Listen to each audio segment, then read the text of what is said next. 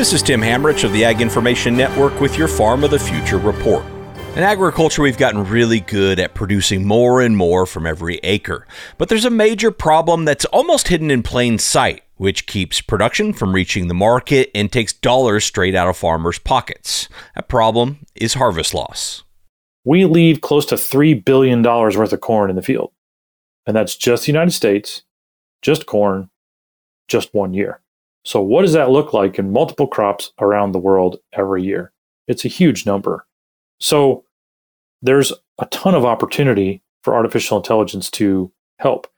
That's Craig Gansel, founder of FarmWave. And while he used corn as the example there, the problem is happening in most major crops. He has a great story of not only reducing food loss and waste, but also showing where artificial intelligence can add real value on the farm. Farmers spend so much time, resources, energy, putting everything in the ground at the beginning of the season, caring for it all season long. When it's time to get it out, don't just roll through the field and hope for the best. We wanted to empower them during that time.